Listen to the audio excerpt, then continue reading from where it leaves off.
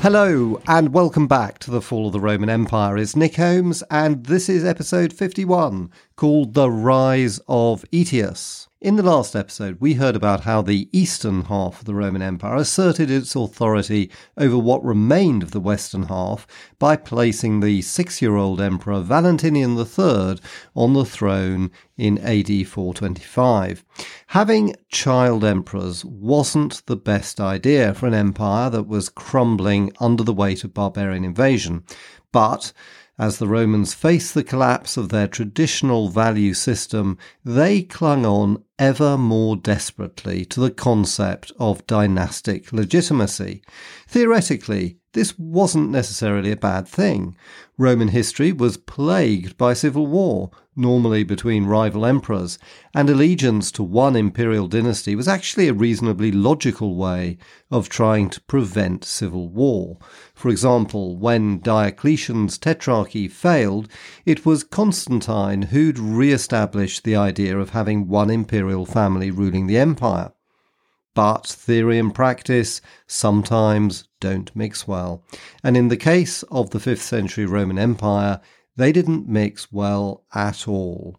For what happened in 425 was the creation of yet another power vacuum in the West. As you heard in the last episode, since Valentinian III was only 6, this meant that imperial authority rested with his mother, Galla Placidia, and she had 3 main subordinates governing the 3 parts of the empire that could still be called Roman, or at least reasonably Roman. The most senior was Felix in Italy, the Magister Militum Praesentalis, who had replaced Castinus, the general who'd led the rebellion with the Emperor John. Castinus had fled, and fortunately for him, just escaped the grisly fate that befell John. We know very little about Felix other than he came from Constantinople, where he had some sort of position in Theodosius II's court and was regarded as a loyal servant of the Eastern Emperor. So his appointment as Placidia's right-hand man was an attempt by the Eastern Empire to keep the West under their control. The next most senior was Bonifacius in North Africa, who'd stayed loyal to Placidia and the Theodosian family when Castinus and John had rebelled. The third and last was, of course, the new kid on the block who was given Gaul, or what was left of it, to rule. This was Aetius, the man who would now become crucial to the future of the Western Empire. I mentioned in the last episode how Aetius had an unusual background. As a young man, he'd been sent as a high-ranking hostage, first to the Goths and then to the Huns. His stay with the Huns seems to have been a big success and gave him unique access to the Hunnic ruling elite, in particular the 2 most powerful Hunnic kings at this time, who were called Octar and Rua. This was really the basis of his career, for, as mentioned in the last episode, he'd been given command of Gaul as an incentive to back down with the force of Huns he'd suddenly appeared with to support the usurper John. Aetius was no slouch, and the first thing he did was to throw himself into defending and expanding his new territory. In 426, the Visigoths, who'd been settled in Aquitaine, supposedly as Roman allies under the Treaty of 418, which Constantius III had negotiated, were not behaving like allies at all. In fact, led by their king, Theodoric I, they were besieging Arles, the Roman capital of Gaul, situated on the south coast. Aetius took what was left of the Roman army in Gaul and rescued the city by forcing the Goths to withdraw. Now you're probably thinking, hey, that sounds impressive, defeating the Goths. Not many people have been able to do that. But I don't think he was really like that. Our sources are very vague about what happened, and if we piece together the little we have, the truth is probably that there was no battle. The Gothic king Theodoric was a savvy operator, and he didn't really want an open war with the Romans. After all, technically, he still had a treaty with Ravenna, and he also knew Aetius personally from the days when he'd been a hostage with the Goths. Indeed, he could argue his attack on Arles was actually helping the rightful Emperor Valentinian III, because it happened when the Western Empire was under the control of the usurping Emperor John. So, with a new regime in Ravenna and Aetius on the scene as Valentinian's general, I think he just backed down, and in 427 he agreed a renewal of the peace of 418, and hostages were exchanged. But this didn't stop Aetius claiming a victory. He returned to Ravenna in triumph, but only to find himself embroiled in a brutal game of power politics. This was because Placidia was trying to stop any of the senior men in the Western Empire from challenging her authority. The real problem was that in 5th century Rome, no woman could hold an official executive position. So Placidia was constantly vulnerable to men who wanted to seize power from her. Now, Felix was the most senior, and he decided to make a play for supreme power. First, he tried to eliminate Bonifacius in North Africa by sowing the seeds of discord between him and Placidia.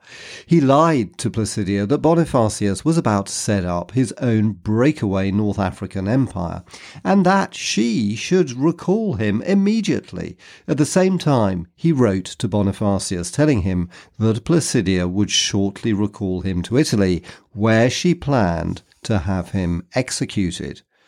Bonifacius fell straight into the trap. He read Felix's letter, and then he received Placidia's order to return to Italy. He believed Felix, and he refused to go to Italy.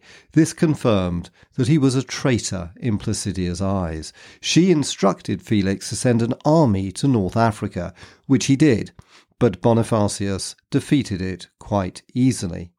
It's worth mentioning that some of our sources say that it was Aetius, not Felix, who tricked Bonifacius, but historians are almost unanimous in thinking this was a later attempt to discredit Aetius, because although he was just as scheming and backstabbing as any good Roman, at this stage he simply didn't have the political credibility to be able to tell Placidia that Bonifacius was a traitor.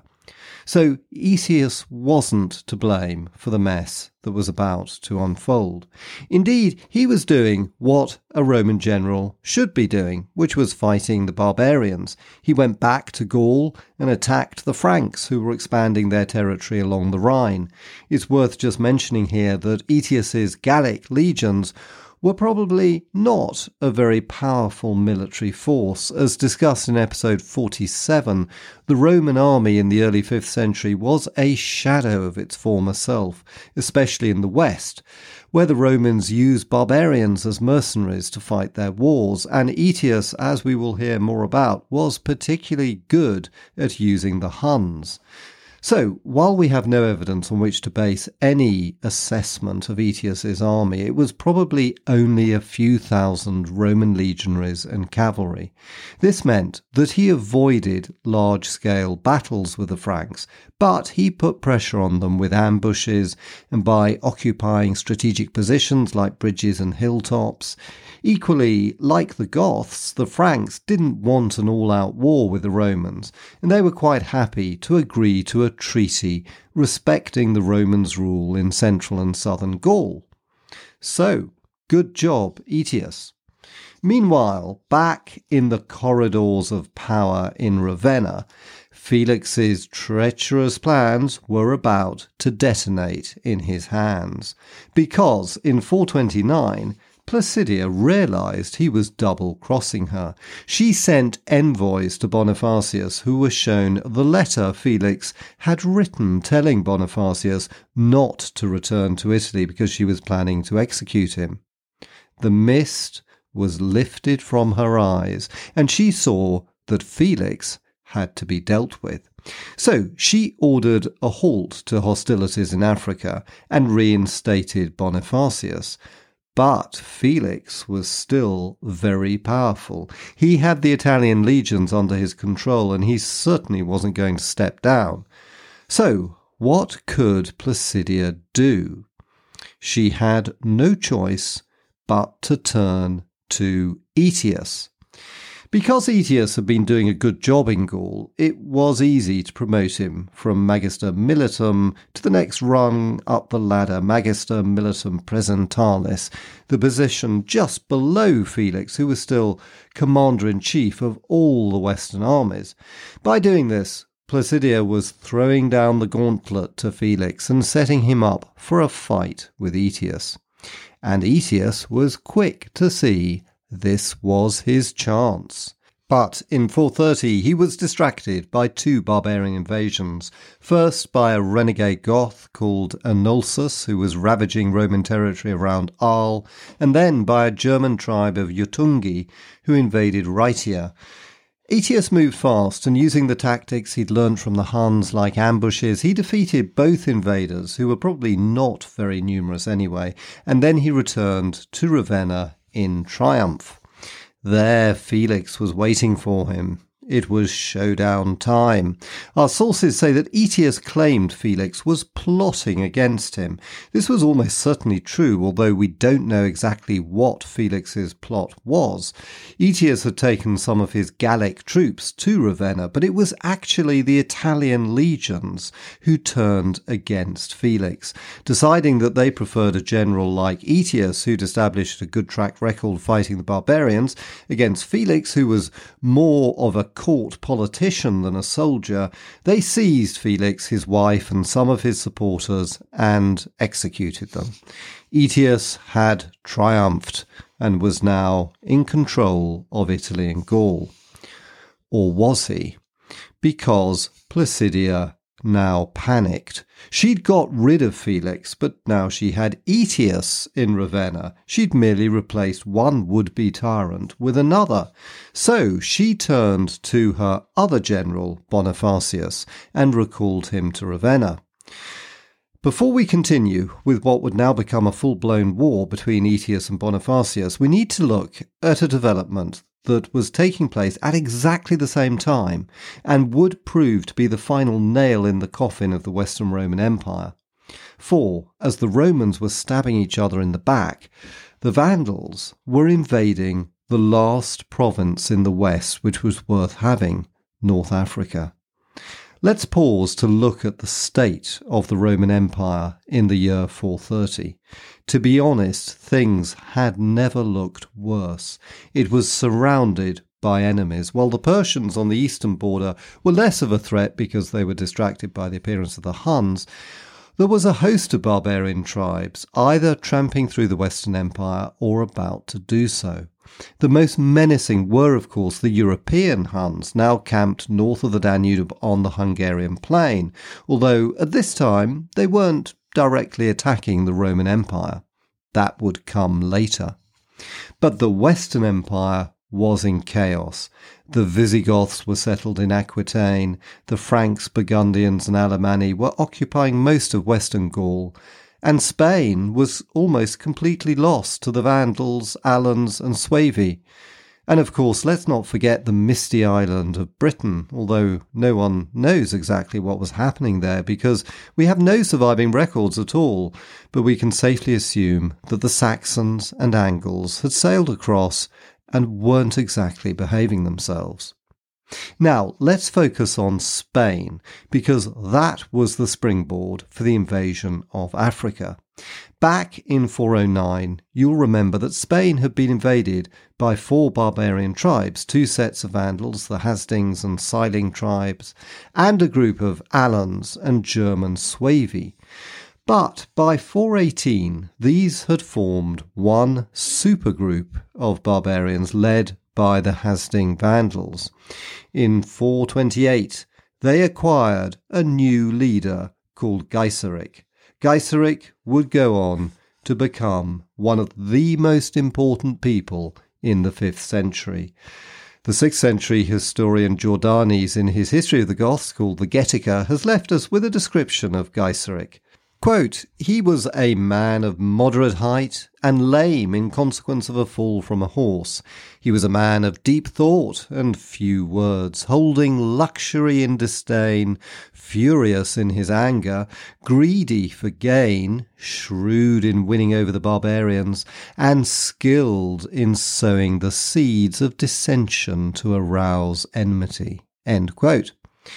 Geiseric's great vision was to create a Vandal kingdom in North Africa, or to be more precise, in the region around Carthage in modern-day Tunisia. The rationale for this was fairly obvious. You're familiar that Roman North Africa was the breadbasket of Rome and the Western Empire's most prosperous province after Italy itself. It was not only grain that was exported, but also olives, wine and pottery. These were, of course, produced all over the empire, but the success of the African exports was largely due to the state-subsidised shipping service, which existed to help the grain trade, but which was cleverly used by merchants as cheap transport for other goods. Because of this vibrant trade, Carthage had grown to become one of the largest Roman cities, with probably over 100,000 inhabitants, and was famous for its wealth. Indeed, many Roman senators had huge estates in North Africa. So Geiseric's plan to conquer North Africa made a lot of sense, just as Alaric had wanted to take his Goths there after he sacked Rome in 410. The only problem was the Vandals had little experience of sailing, and so in the late 420s they concentrated on acquiring this knowledge by gathering boats and practicing their maritime skills by raiding the Balearic Islands. By 429, Gaiseric felt ready to make the crossing, and he occupied the port of Tarifa, just 39 miles across the Strait of Gibraltar from North Africa, where the modern town of Tangiers is located. In May 429, some 80,000 Vandals and Alans sailed across the strait, probably just a handful each day in a fairly small number of boats, rather than a huge armada. Their invasion worked because there was no Roman army to oppose them, since most of it was based in the east, where the main towns were. Now, I can't help thinking that if the Romans hadn't been fighting each other the whole time, and had had a capable emperor or a leader like Stilicho, or as Aetius was to become, they might have anticipated this and done something about it. But no such luck, and they would pay the price for it. The Vandals advanced slowly along the North African seaboard, meeting very limited Roman resistance, and taking about 12 months to reach the second largest Roman town in North Africa, Hippo Regius, where the great Saint Augustine lived. Outside it, Bonifacius finally met them with his army, but was defeated. The Vandals weren't good at siege warfare and settled down to a long siege. Then, in early 431, help appeared for the Romans in the form of an Eastern Roman fleet and army. Theodosius II and Pulcheria had decided that the fall of Carthage represented a threat to the Eastern Empire which couldn't be tolerated, and this view would dominate Eastern Roman military strategy for the next 100 years. The Eastern Roman army was led by the capable general Aspar, but even he couldn't defeat the Vandals, and in a second battle sometime in early 432, the Romans were forced to retreat.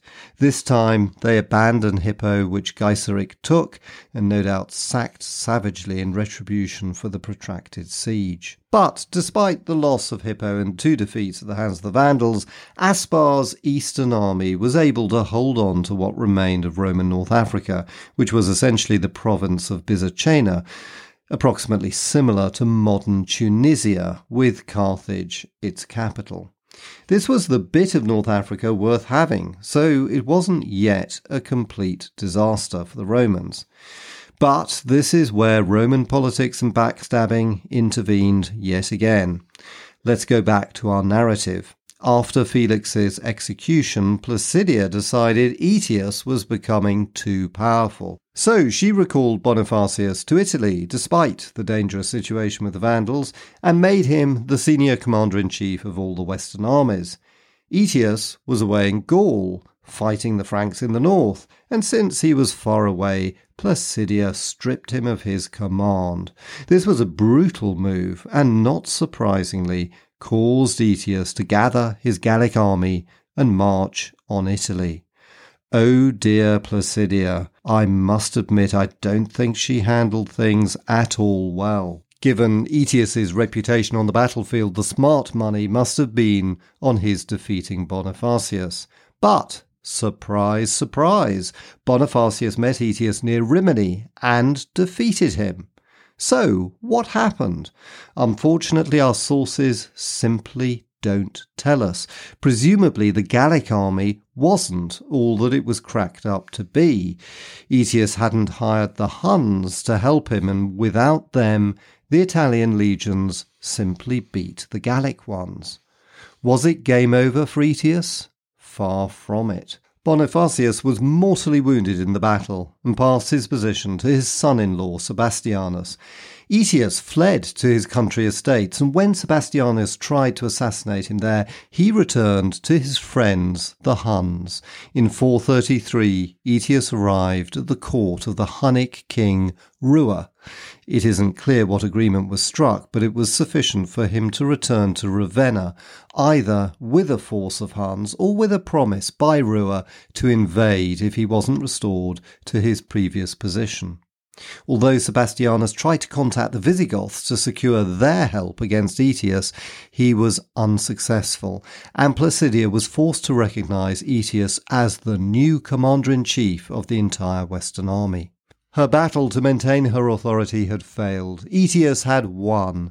He was now the real ruler of the Western Empire. However, with the Vandals in Africa, that empire was crumbling before his eyes.